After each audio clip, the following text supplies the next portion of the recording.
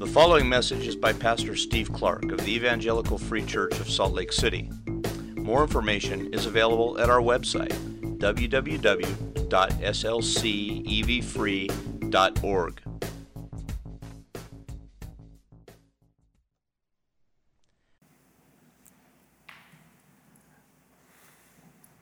Father, we were in ourselves the very definition of unclean, and as we sang, you washed us clean. You washed us clean with blood. And we contributed nothing to that but the uncleanness. We brought nothing to the table. We were helpless and vulnerable before your law and before your right and good just judgment. Bringing nothing in our hands, you washed us clean. You did great good to us. You met our deepest needs, and you lifted us up, restored us to life, sustained us. You are a good Father. You did this in Christ. This is the gospel. And you did that because that's who you are. You are a God who hears the cry of people in need, who have nothing in their hands to contribute. You are glorified as you lift up, as you restore, as you bring life. And you showed us that in the gospel, and we say thank you. And now we ask for still more, that you would continue to nourish us today from your word, grow us up, teach us, and teach us about who you are and who we are to be. So use this passage this morning, Lord, to shape a people like you and to press then good like you into the world. We want to be a part of that, and so we ask you now, Spirit of God, to teach and guide, control this time, raise up a church that honors Jesus. And it's in his name that we pray. Amen.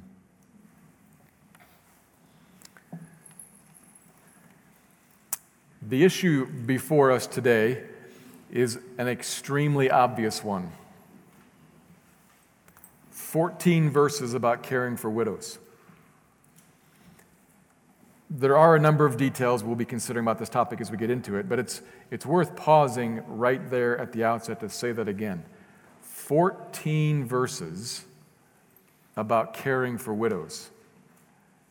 Half a chapter. Seems a little excessive, maybe. Why would there be so much attention on this particular topic and on this one group of people?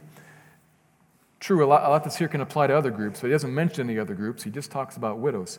We probably wouldn't be surprised to find 14 verses on parenting or on marriage or witnessing or work wisdom, something like that, because we'd expect that those topics are important. Those topics are central to our lives and central to the faith. We want to hear that. We're looking for that. But this one, I don't know. But maybe 14 verses on caring for widows is here because caring for widows is itself just as central and just as important for our lives and for the faith. Something that's equally important for we, the church family, to understand and get right. Not just for interpersonal and societal reasons so that people are cared for, but because this is close to God's heart and should be close to the heart of God's people. It's important for him, and so it should be for us. That's what we're going to look at today. 1 Timothy chapter 5. And as we do, I want to be clear that as we look at these verses and as I say things and maybe exhort a little bit, I am not intending to chastise this congregation. In fact, I want to start off by doing quite the opposite. It's probable that 14 verses show up here in Timothy because something was going on in the Ephesian church, something not good was going on in the Ephesian church that Paul had to set right. And it seems, particularly as we'll touch on this a little bit later, the second half of the passage, there seem to be some things being mentioned that we don't totally understand the context to, but they would have. So he probably has a problem he has to correct there, but I want to do kind of the opposite at the beginning and say I'm often encouraged by how I see this congregation living out a lot of this passage, even in some situations going on in our body right now. We think about widows and caring for widows. So, yes, there are things we need to learn, but may this come to you in a be encouraged and excel still more sense. It's not a chastisement. There are things we need to learn. There are things that probably we haven't thought about yet. Maybe in particular why this is here, why this is important, why it's important that a church function here as a family with regards to caring for its widows. So we're going to think about that, but we should think about it from a sense of this is God's heart. We want to be after this, and we shouldn't feel chastised by it. So with that, let me read the passage. I'm going to read it, and then we'll draw out 3 observations from 1 Timothy chapter 5, verses 1 to 16.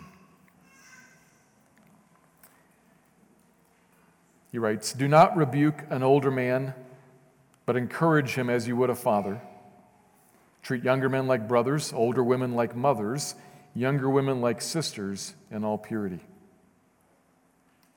Honor widows who are truly widows.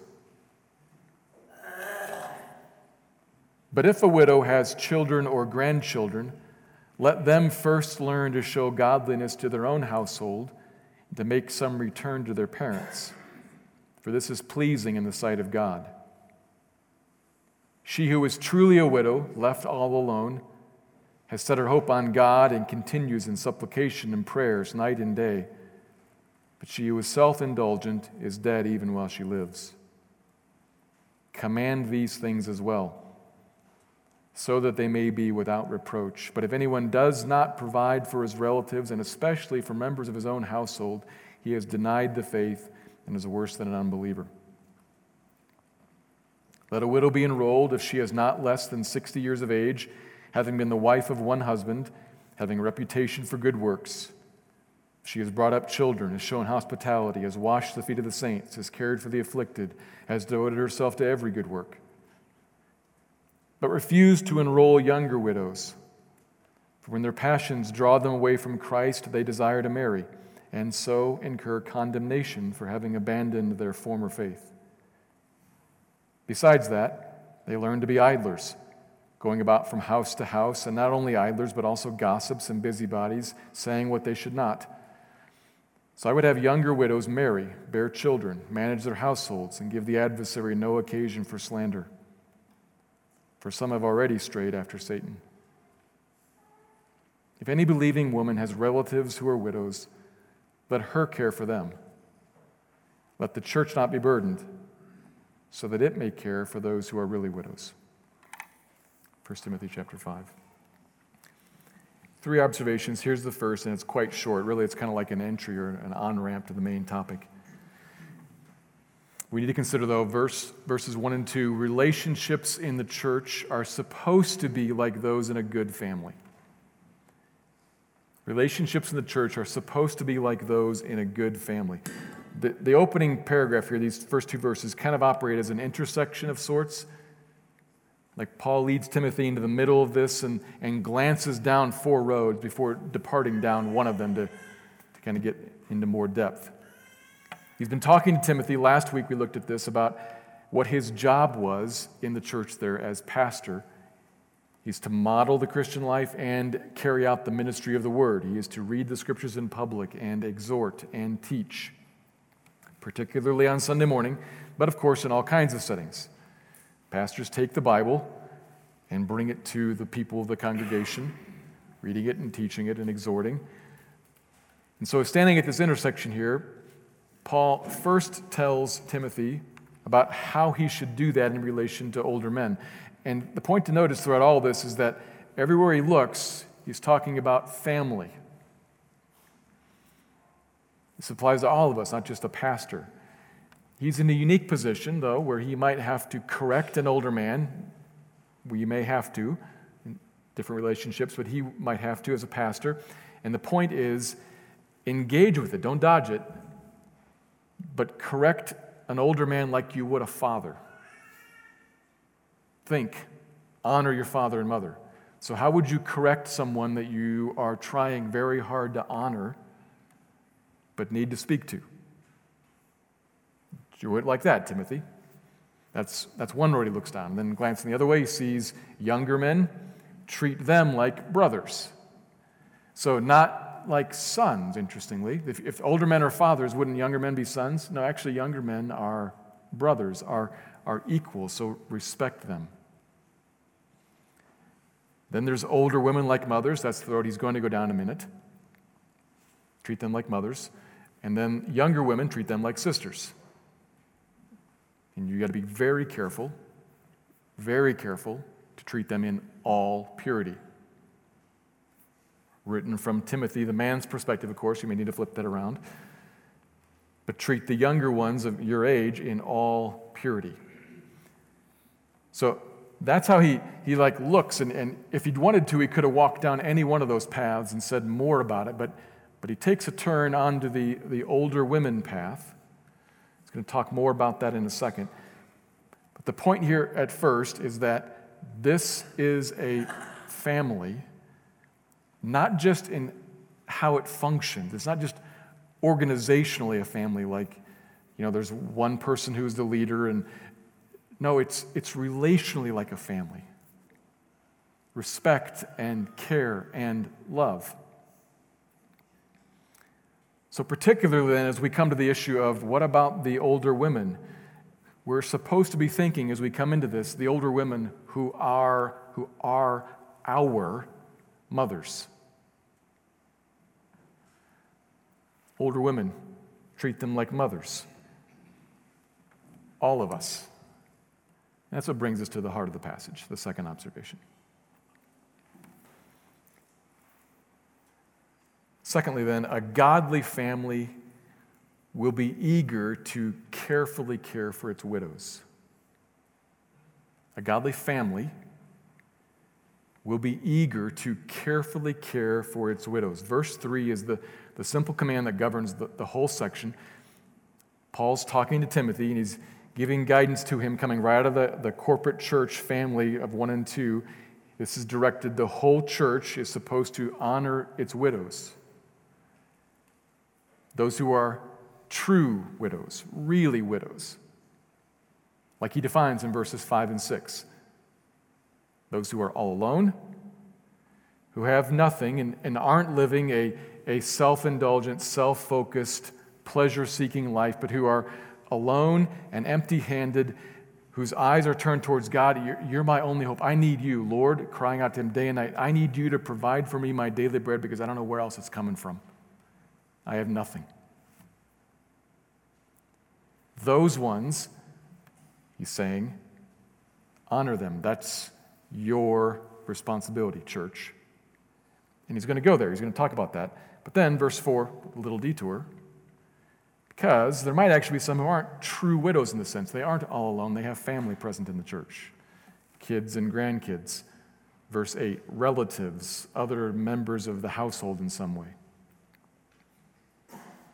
Verse 16 summarizes then what he's actually saying in the whole section here. You've got widows and you've got a church and you've got a family. And we just need to think wisely about if you have a biological family, if you have people who are related, they're first in line to care for the widow. And if not, the church family takes care of the rest. And thereby, all of our widows are cared for by their family. That's where he's going. Carefully cared for by their family. But what does that mean? The words and phrases kind of flesh it out. Honored, verse 3. Return made to them, verse 4. Provided for, verse 8. Care, twice in verse 16. Get honored and a return made and provided and cared for. Clearly he means financial support, provided, if needed. A very real need back then. You think about the world before Social Security.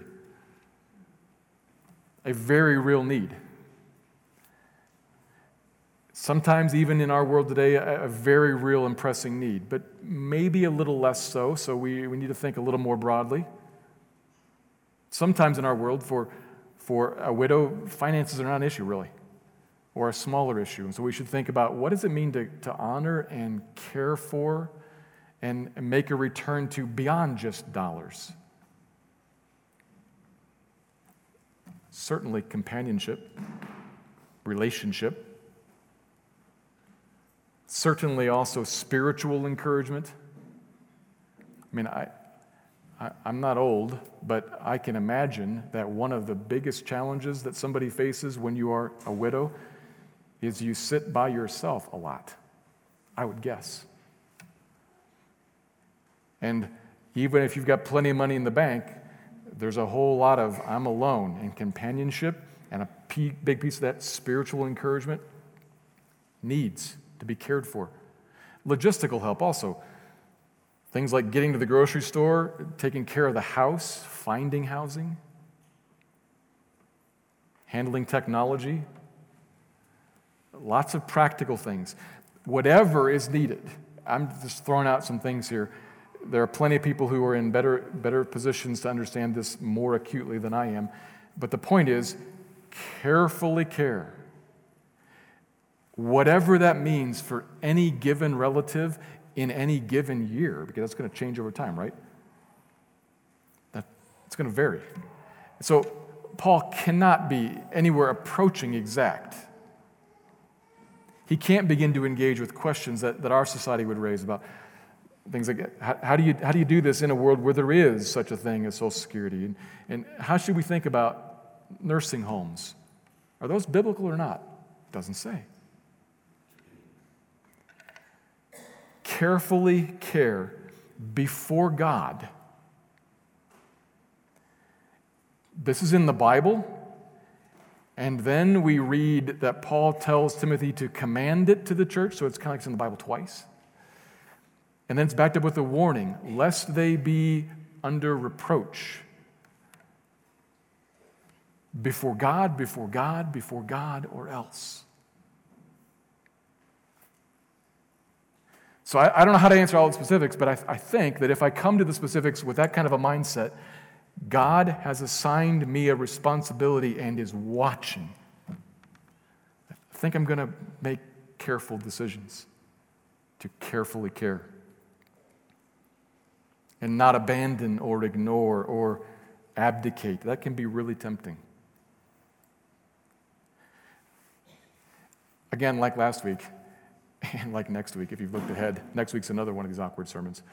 There are a number of awkward sermons here where I'm talking about things that are highly personal. So I want to acknowledge I'm whatever age I am, and you're whatever age you are. And I'm talking about situations that for some of us here are extremely real and extremely pressing. So I acknowledge that. And then let me say, probably for some of us, this strikes you as, yeah, oh. Because my mom's kind of a hassle.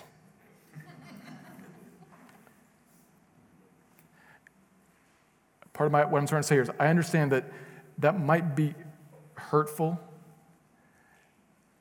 It might, if you're the mom, and it might be, I might be meddling here if you're the one who's feeling like that, but it's true. It's tempting for us to kind of say, yeah, but, and to kind of slide away from this. For a lot of us, this kind of sneaks up on you. You weren't expecting it. And it creates, when it sneaks up, it creates kind of an unexpected sudden demand on time and resources. You're a middle-aged person and you just finally successfully emptied the nest. And like the rest of our country, you were finally now at this point of expecting some freedom. And here's this calling. which is right. I mean, you're Christian. You're seeing the Bible, you're hearing it, you don't reject it, but it kind of feels like, okay, carefully, thoughtfully, sacrificially, but it kind of feels like a drain on my time and on my resources. And that's because it is. It is a drain on your time and resources. It's exactly what it is. So it's worth kind of putting that out there, naming it, acknowledging it. For a number of, Paul alludes to this in verse 8. For a number of non-Christian people and non-Christian cultures, for a number of people, Roman culture was like this, which is why he mentions this. They are committed to caring for elderly people in general. They would resonate with this. But not all cultures and not all people. In a lot of ancient cultures, the idea sort of was that it's appropriate for elderly, non-contributing members of society to be kind of set aside, for them to set themselves aside. A mouth that eats and doesn't contribute is a drain, even a danger sometimes. And if you listen,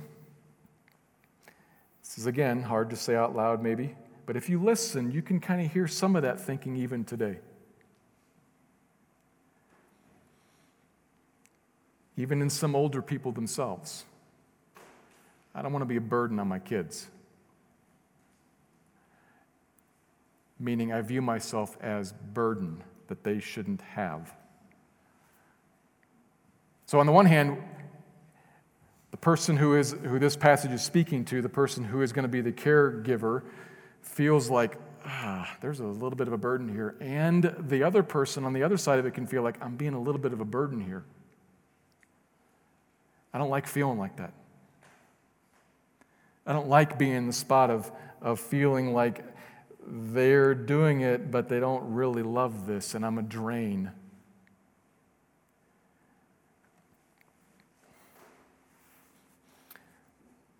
This even, if you listen and listen beneath the listening, this even comes up in some circles in the discussions of end-of-life issues. I don't want to be a burden. Maybe I should just check out. Burden. That seems to be the common word, I think.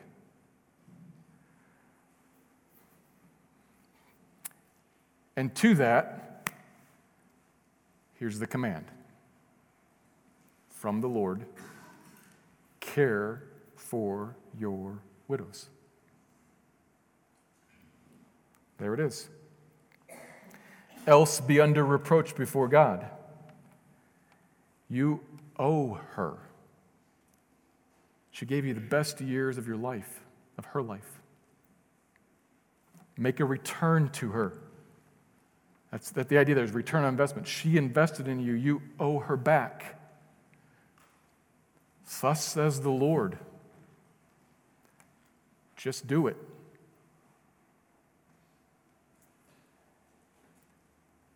And I say it like that on purpose, to trigger something.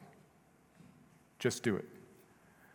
So, some of you know what I mean by that, some don't, but I'm alluding to something that we saw back in the book of Colossians, that Paul, the Bible, God wants us to not think like that.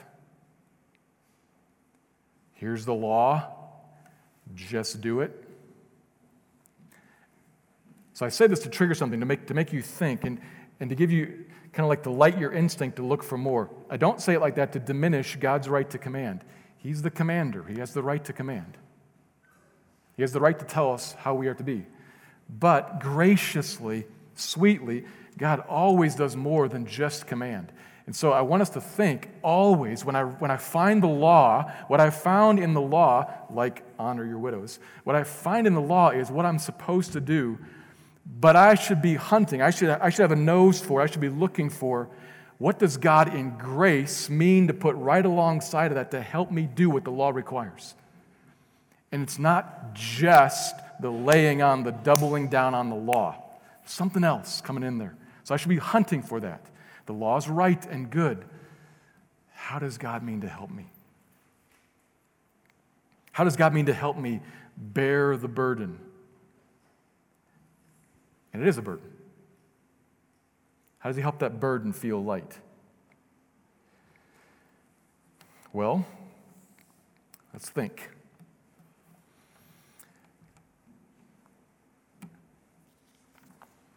Turn your attention to verse 4.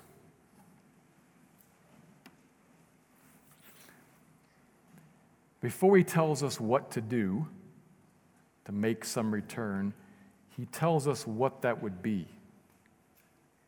It would be a showing of godliness. Showing godliness. Showing what God is like. With our actions, which God always from himself first says, God, I act in a way that is what I am. So if you're seeing me act, you're seeing who I am. And then he says to people, I want you to act out of what you are. Remember we talked about this a couple weeks ago when we looked at godliness? The godliness first begins with who I am before what I do. So what God's getting at here is, I want you to show godliness, but I always mean for that first to come from something in here that's godly, true godliness within you.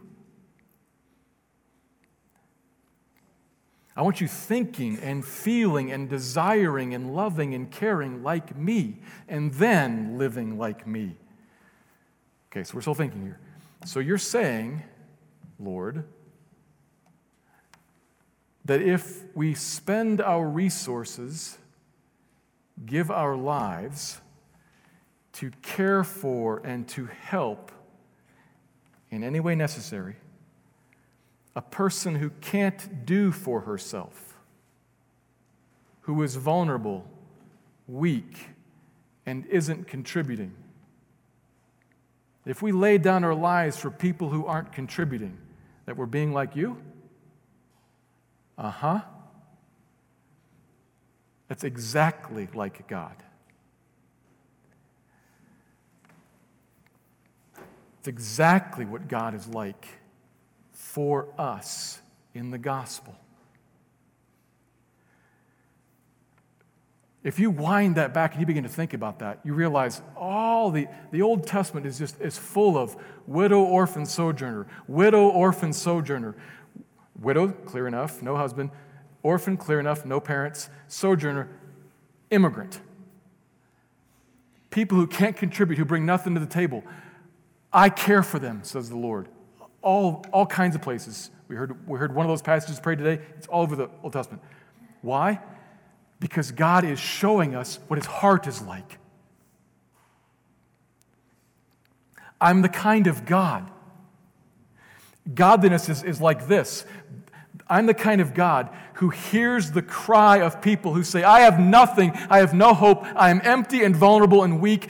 My eyes are turned towards you. If you don't come and answer and respond, I don't know what I'm going to do. My hope is only in you, nothing else. That kind of cry, the God who is hears that and responds to it. Because that's the opportunity for the God who is to say, I am a generous giver. I am the God of mercy and grace. I have no time for the person who says, I got this, Lord. But my ears are open to the person who says, I don't have anything but you.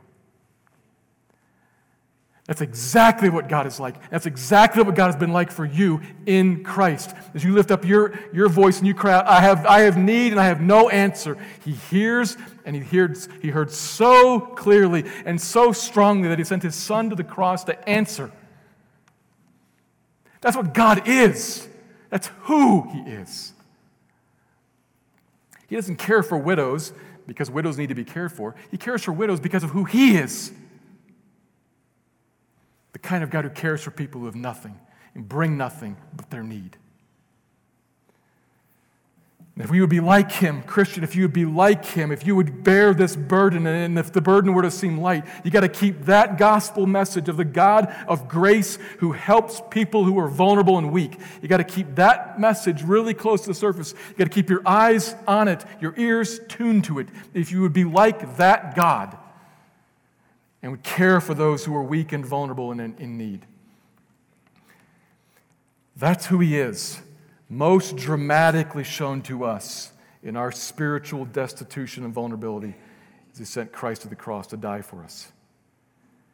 He loves to answer this kind of cry, and he loves to show to people and to the watching world, this is what I'm like, and therefore this is what my people are like.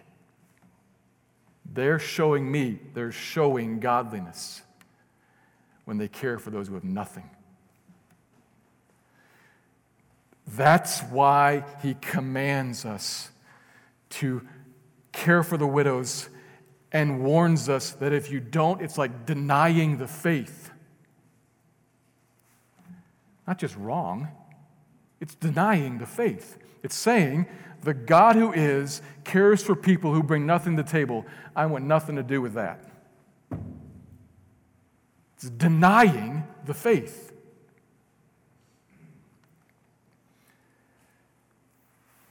He is a generous God of mercy and grace, and he wants us to remember his mercy and grace to us in our need. And that, if you remember that, that turns your eyes and turns your heart towards, a God who is a God of mercy and grace towards me, a God who has come, who has heard my cry for help, who has helped me, that makes us be someone first, and then do what he calls us to. It pleases him immensely when we walk with him like that, facing him and seeing him, and then living like he is in the world. He's proud to say, that's my people. That's my family.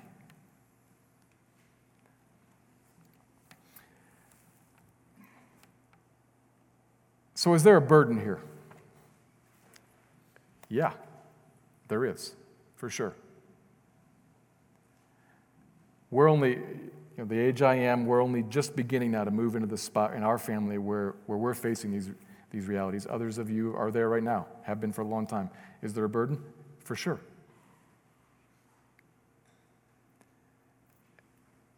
And the burden becomes light. How? Not by just do it. That's what an obedient Christian looks like. That's what God wants. That's true. But it becomes light as is always the case.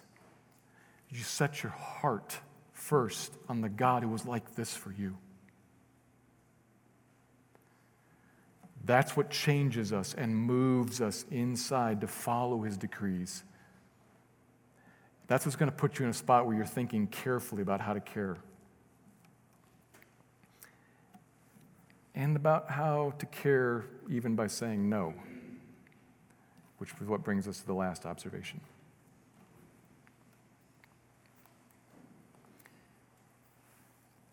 There's a caution that we should consider here as well. Here it is.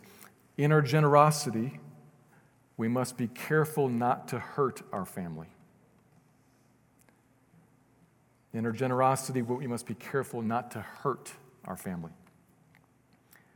Verse 9, this long paragraph, long second paragraph, Paul turns to give some specific details about the responsibility of the corporate church family. But he does this in a way that's a little bit odd. If you read it closely, you read through there, and you realize most of the paragraph is about what not to do. Might be odd when you read that through and you're expecting, here's how we should care for widows, and a bunch of the second paragraph is not this. And as you read it and think about it, you realize, I don't exactly know all of what he's talking about. He's clearly interacting with the situation already going on in Ephesus. He's talking about how some have been led astray. He tells them, for instance, in verse 9, enroll, let a widow be enrolled if she is, and then he gives some qualifications. But enrolled in what? Enrolled onto what? Maybe it's just a list of the widows so that nobody loses track of them. Could be that. However, everybody who deals with this passage points out, if so, verses 9 and 10 are going to make that list small. If you read the qualifications of verses 9 and 10, if this is the list of who the widows are, it seems like he's now going to just say everything about care for, and then he's going to like shrink it all the way down to those who are first of a certain age. He gives the number 60. We would have to think about that in relation to life expectancy. If your life expectancy is 50, then 60 doesn't really help. He means older women, wife of one husband, a one-man woman, similarly to the requirements for deacon and elder. Somebody who's been lifelong, has a reputation for good works, brought up children, shown hospitality, cared for the afflicted, all kinds of good works, in fact. This is a uniquely godly, uniquely qualified widow. So I suppose if you came to faith late in life, you're not going to be cared for. Or if you've been kind of an ordinary Christian, if you kind of wavered back and forth through life, but you're not going to be cared for either, because this is like exemplary. Because of that, most people who interact with this text think that what we're seeing here is kind of the opposite side of a list that goes beyond the framing. Verse 3, honor your widows. Verse 16, care for those who are really widows. It goes beyond the framework and gets to something specific in the middle. Care for and almost like employ certain widows. And in fact, this passage is historically what launched the idea of nuns. Immediately, unfortunately, distorted and abused. But you can kind of, if you read, oh yeah, I can kind of see that in here. These exemplary older women taken on by the church. They're going to use all these gifts that they have. And it seems like they made a vow to commit themselves wholly to Christ. The problem the younger women get into is breaking a vow. Well, you don't want to enroll them. So you can kind of see that here. Maybe that's what he's talking about. He's giving some qualifications about who you would want to bring on in this special capacity, bring on almost as unique servants in the church. Could be. We have to read between the lines to kind of understand that, particularly when he talks about why they shouldn't enroll the younger women. And that's actually the point that we're going to work on most here, because that's what gets the most attention in this paragraph. The church family should not enroll younger widows because, here's the point, it would hurt them in the end. He says, don't enroll younger women. Why not? Because a younger woman, verse 11, may once again have her passions aroused and may want to get married again. A situation that he calls being drawn away from Christ, or in verse 12 calls abandoning their former faith. He does not mean that they left the faith. He means they left their own faith. They'd made a vow, a faith promise, and now they turn away from that. They abandon that.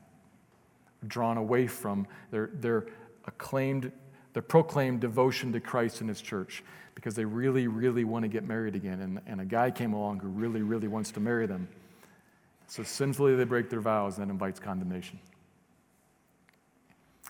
Besides, the ones who don't break their vows have a long life of idleness. Think about this. If life expectancy is 70, and you put a 30-year-old woman in a spot where you can't get married, you can't work, and your needs are completely met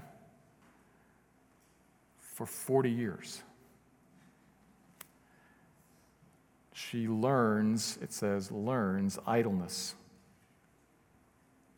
Because idle hands do make the devil's work, she is now vulnerable to temptation. And some, in fact, in Ephesus there have already strayed after Satan. This is already happening. the point here, the young widows in Ephesus that were enrolled and got into trouble, they weren't starting out trying to abuse the system.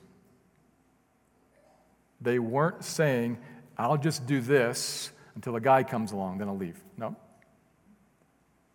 They made an honest promise in faith. Their passions drew them away, it says. Their emotions. And they didn't start out as idlers. This is going to be an easy life. No, they learned idleness. They got spiritually preyed upon. They weren't trying to abuse the system. They weren't trying to be lazy, but in a real way, the church in its generosity hurt them by laying a trap for them that they weren't strong enough to resist. And Paul's point here is, don't put them in that trap. Don't do that. Instead, verse 14, I'm going to say no, and I'm going to send them back into life, back into the normal path of life, and I'm going to say, marriage, children, household, there's where your life is, there's where your provision is, go. We're not going to care for you because we're going to care for you.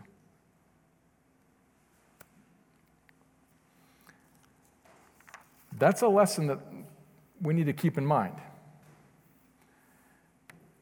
To care for widows carefully and thoughtfully sometimes involves saying no. Carefully and thoughtfully. Because this can easily be a weapon, right? This can be an easy out. Somebody says, I think it would be better for you if we said no, because really they want to say no. I think it would be better for you to go work with your own hands because I don't want to be bothered with my hands. It can be an easy out. It can be a weapon used. Yeah, we have to acknowledge that. But we also have to acknowledge that sometimes if you hear the preacher preach point 2 and you see a God lifted up in front of you who was generous with you when you contributed nothing, sometimes we can get carried away into that ditch and say, here, and unwittingly hurt. Sometimes generosity hurts. So we have to be careful and wise as we care for the widows in our family so as not to hurt them. That's what Paul says here. I want to tack on to the end here a little like appendix and say something like, what about other categories? Because it's been widow. You've a couple times mentioned immigrants and orphans. You didn't mention widower. You didn't mention elderly people who are both still married. What about them? Or maybe people who suffer from some sort of a mental or a physical inability or disability. What about them? Should the church care for them? What do you think? What do you think? Yes. Yes. Nothing about this should say only these ones. God wants to say especially these ones. He's putting his finger on something that's always most prevalent. Probably in any church in any time, there have been more widows than widowers. Probably. So he wants to say this is going to be common, and this is going to appear the very definition of helpless. Because even if you just look at a man and a woman, there's at least a perception of greater need in the woman. He's trying to put the finger on the one that's common and has need and is also easily ignored. Not saying, and not the other ones. All the other categories too. All the other categories too. If we're going to be a family, if we're going to stand at the crossroads and look down and see these other, the same thing would apply if we were to step out and engage with an older man or a younger woman. Or people.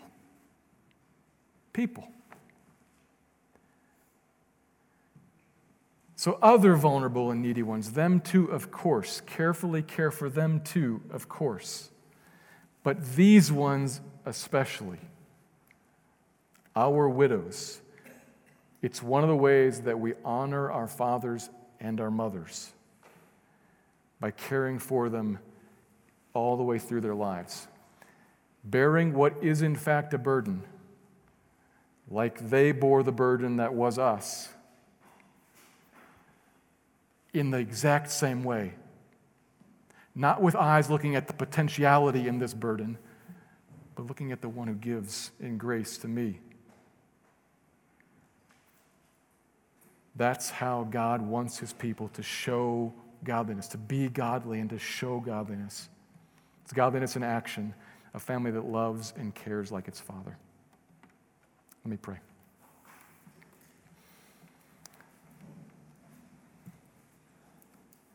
Father, thank you that you designed your people like you did. It is so superior to joining a club, to be born into a family. Give us grace to work like a family. Eyes set on our Father who is in heaven, taking cue from you. Would you draw our hearts to you? Would you win us to yourself? Would you show us Christ crucified to meet our needs, to deal with our sin first and foremost, to open up access to you first and foremost, and then in that access to find all of life sustained. Give us eyes to see that, and then turn us out to show that in the world. Thank you. Thank you for this design, for the promise of your Spirit that will carry it out until you come. We pray in your name, Lord. Amen.